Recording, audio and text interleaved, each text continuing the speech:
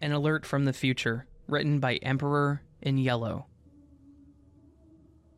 As of the moment that I'm writing this, I'm currently a senior employee of SETI, the Search for Extraterrestrial Intelligence Observatory, and I urge readers of this message to share it publicly, as this alert concerns the future of humanity, our planet, and all of space exploration.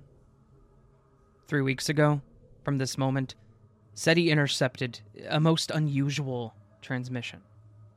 Its signal came from outer space without question. What is unusual about it is that it originated very close to Earth's higher atmosphere, too far to be from an artificial satellite.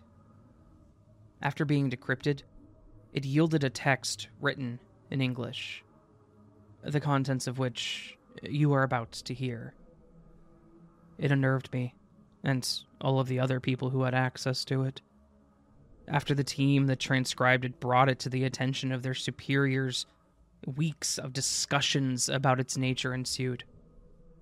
Finally, the higher-ups of the observatory ordered the message not to be divulged, its files to be sealed, and to officially disregard it as a clever hoax. The reasoning behind it being that the signal was aimed directly at one of our receivers, and that its contents were plain English text, not alien in nature. Therefore, not our subject of study. Many of my colleagues disagreed with this decision. Clever though one may be, I've never met anyone who had the means to transmit a hoax from so far in the upper atmosphere. The signal clearly originated from space, and though close to Earth, it is definitively from a chunk of empty space. There are no known objects in its source, and the fact that it was aimed at our receiver at that precise moment makes it clear that whoever initiated this communication knew what he or she was doing, and they wanted us to get this message. Below is a full transcript of the received text.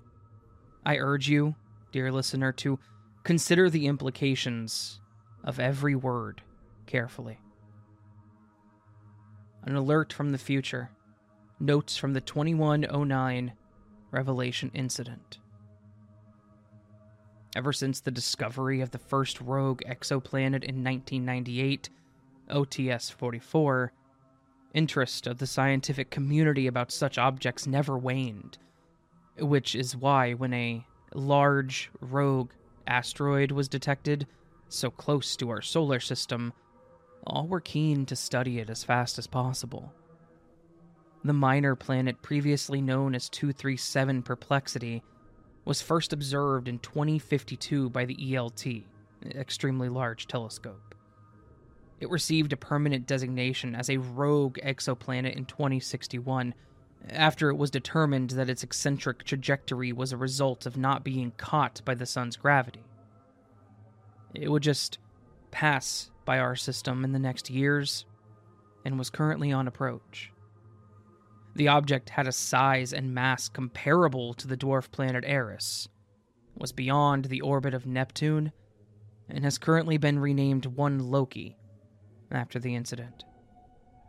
The Revelation incident started innocently enough. In 2079, a group of scientists led by the ISA organized a mission to investigate the origin of this strange object and learn more about the cosmos.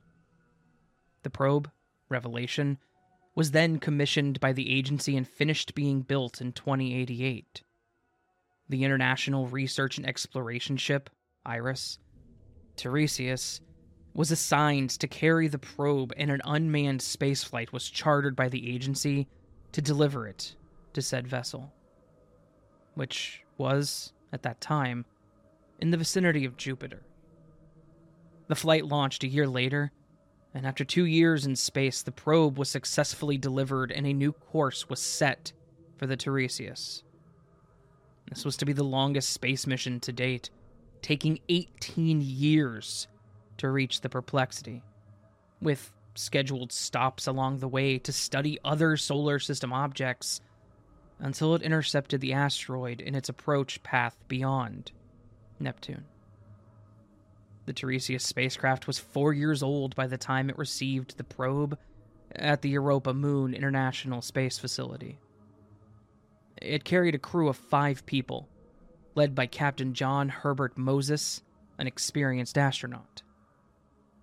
Between the scheduled stops, the crew was to stay in hibernation sleep, which slowed down bodily functions. The ship reached the asteroid on August 15th of 2109, and the crew were ready and able, and they started preparations to enter the asteroid's orbit.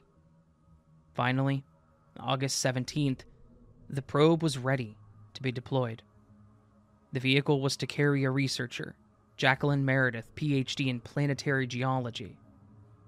Revelation made contact with the surface of 237 Perplexity at 9:15 UTC that day. The explosion happened immediately. The crew of the Tiresias described a white, blinding flash of light, and the energy of the blast killed 2 crew members instantaneously. Dr. Adriana Dubois, the medical officer, and Dr. Federico Lombardo, PhD in space chemistry, were both crushed by the ship's very floor. The 2 remaining crew members, Captain Moses and Lieutenant Li Zhetang, sustained many injuries, bruises, lacerations, and multiple fractures. Even though they were seated in the ship's cockpit, the acceleration caused a great enough force to be exerted on their bodies. The Tiresias' first contact with Mission Command after the explosion only happened at 13:39 UTC. Lieutenant Tang, the first to wake up, reported Captain Moses knocked out, the ship spinning out of control, and the instrument's outputs not making any sense. Efforts to stabilize the ship's rotation along all axis were proving more than auxiliary engines could deal with, and the extension of damage to the ship was unknown. Captain Moses woke up 2 hours later, and both men could not bring the vessel under control. Observers around the solar system saw the moment of the explosion. A bright flash of light was seen, enough to be visible from Earth by the naked eye as a star in the night sky. Telescopes everywhere fixed on the origin point and were unable to detect neither the ship nor the asteroid. Mission Command only got a fix of the Tiresias' position 46 hours after the blast. It was tens of thousands of kilometers away from the origin, and it was moving at hundreds of kilometers per second. Telescopes around the solar system searched for the missing asteroid, to no avail. The scientists leading the mission were baffled by these events. Even an explosion from the Revelation's reactor could not cause a blast this large. The whole world caught wind of the news, and everywhere on the solar system minds searched for the answers. It's not known who came to the solution first, as many men and women of science came forth with this same thought at the same time. The Revelation probe was annihilated. 237 Perplexity was composed entirely of antimatter. This rogue exoplanet was probably ejected from another galaxy, or anti-galaxy, and drifted through space aimlessly until it reached our corner of the universe. There is no reason why antimatter should look or behave any differently than normal matter on the macroscopic scale. This anti-planet and the incident were proof that probably half of the stuff in the night sky is made of antimatter. Entire galaxies composed entirely of this material exist, and there's absolutely no telling them apart. This death trap entered our solar system covertly and was sprung by human action. The scientific community decided to immediately reclass this anti-planet and renamed it One Loki, after the Norse god of deceit and trickery. a break from the tradition of naming important objects after Greco-Roman deities because of this newfound nature. The drama for the Tiresias continued as the ship sped out of control. The rotating motion was only stopped after 9 days of constant work by the two survivors. The auxiliary engines were worked to almost breaking point. After stabilizing the disorienting motion and finally making out the instruments reading, the crew members discovered their horrible predicament. The Tiresias was still moving away from the solar system at an incredible speed, and they had reached escape velocity. Even with the ship's engines intact and at full power, they would never return home.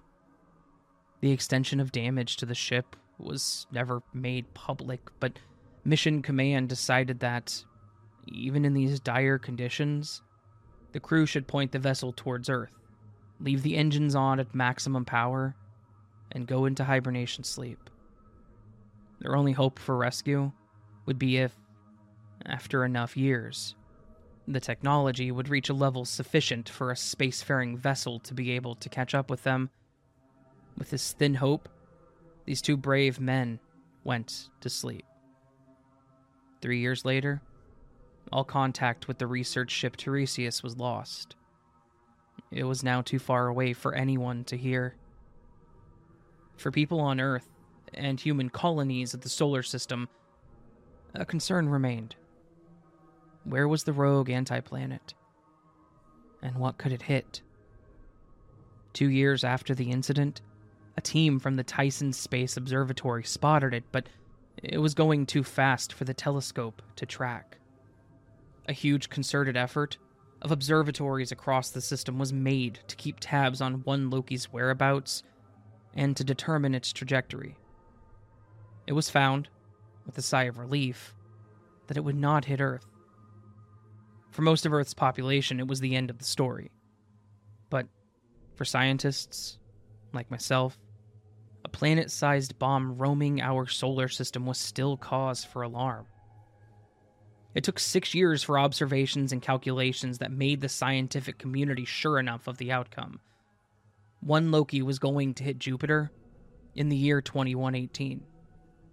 The huge planet's gravity well would capture the asteroid and hurl it against itself. There were no predicting of the consequences, but the gas giant stood to lose a bit of its mass from annihilation. A whole lot more would be ejected by the explosion, and there's no telling what all this, plus the force of the impact and the annihilation's energy, could do to the orbit of Jupiter's 69 moons, and how that would affect everything around it. The situation's complexity was insurmountable. Missions to hurl spaceships or other sources of mass at one Loki have been considered, but the anti-planet, it's going too fast to be intercepted by our current spaceships, with a sure enough point of impact that it wouldn't threaten Earth, Mars, or other objects that could alter orbits around the sun. The delicate balance of Earth's ecosystem can be affected by anything as small as the magnetic reversion of the poles.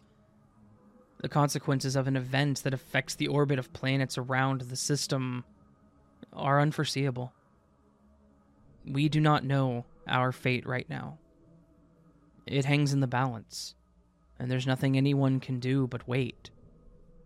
I too am waiting, but have also decided that on a thin hope, I should leave this message to the people 100 years in the past.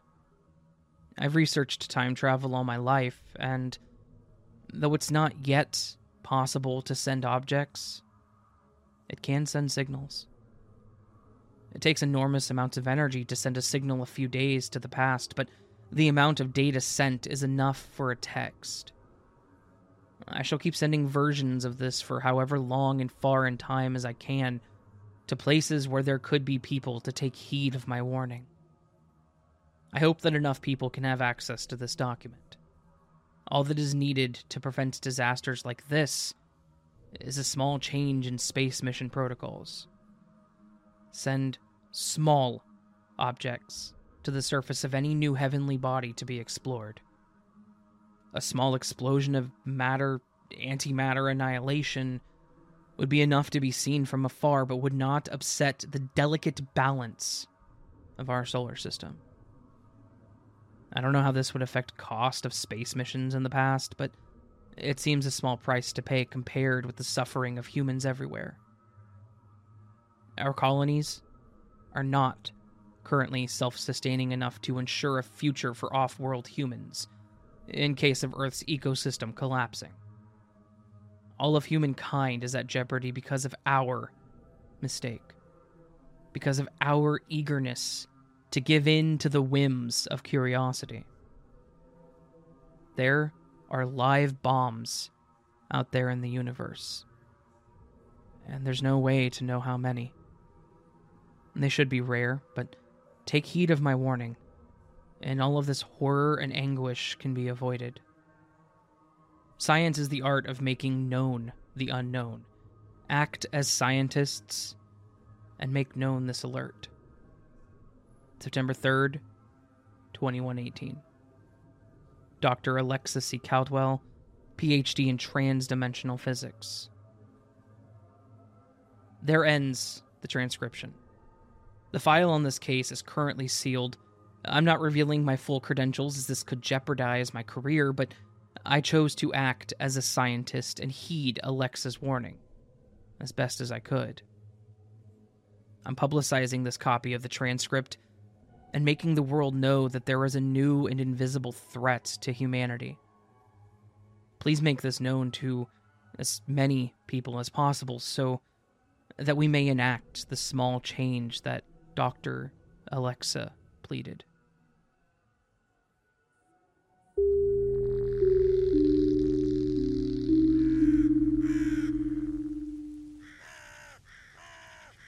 So this was An Alert from the Future by Emperor in Yellow. A really neat sci-fi creepypasta. Definitely one of the ones that I actually quite enjoy. I don't do a lot of sci-fi. I don't read a lot of sci-fi, and I should probably change that. But whenever it comes to sci-fi creepypasta, I kind of just leave that to Magnetar. I don't touch his stuff. But this story, I've actually had it saved on my list for quite a while. The story itself is from 2018. I think I've had it saved on my list since middle of 2021. I just haven't had a chance to do it. I have a lot of stories I need to do. To those that have submitted stories that are creepypastas to me, just know I will do them. Just give me time. I have to kind of supplement these. I want to do some more wiki stories too. I know it's a struggle, and I don't post on this channel enough, guys. I am so sorry about that. I know I always make up excuses for like this one and Raven Investigates, but just know that I love these channels, and they are absolutely passion projects. I just have to focus 80% of my energy on the main channel and kind of give these ones 10% of my energy separately, so it's not easy. I'm trying to avoid burnout if you guys care about why I do it like this. I don't mean to ignore these channels, just a lot of work, and I don't have a lot of free time, so. Anyways, if you enjoyed this story, please do hit that thumbs up button and subscribe to this tiny little channel. Over here, we're just over 100 subs. Over on the main channel, we're just over 8,000, actually. So, a huge thank you to everyone who subscribes to any of my channels. Yeah, leave me a comment letting me know what you thought on this story. Check it out over on the wiki. Check out more stories over on the wiki. All stuff's linked down below, along with the license. And, yeah. Do you have any creepypastas that are freely available that you want me to do? Like anything from the wiki? Let me know. Let me know. Let me know. Just let me know. Send me an email. That's probably the best way to do it. As theravendreams@gmail.com. If you post a link down below in the comments, YouTube will block it. So, yeah. All that said, friends, I hope you have a beautiful day. I hope I will see you on the next one. But until then, my beautiful friends, sleep well.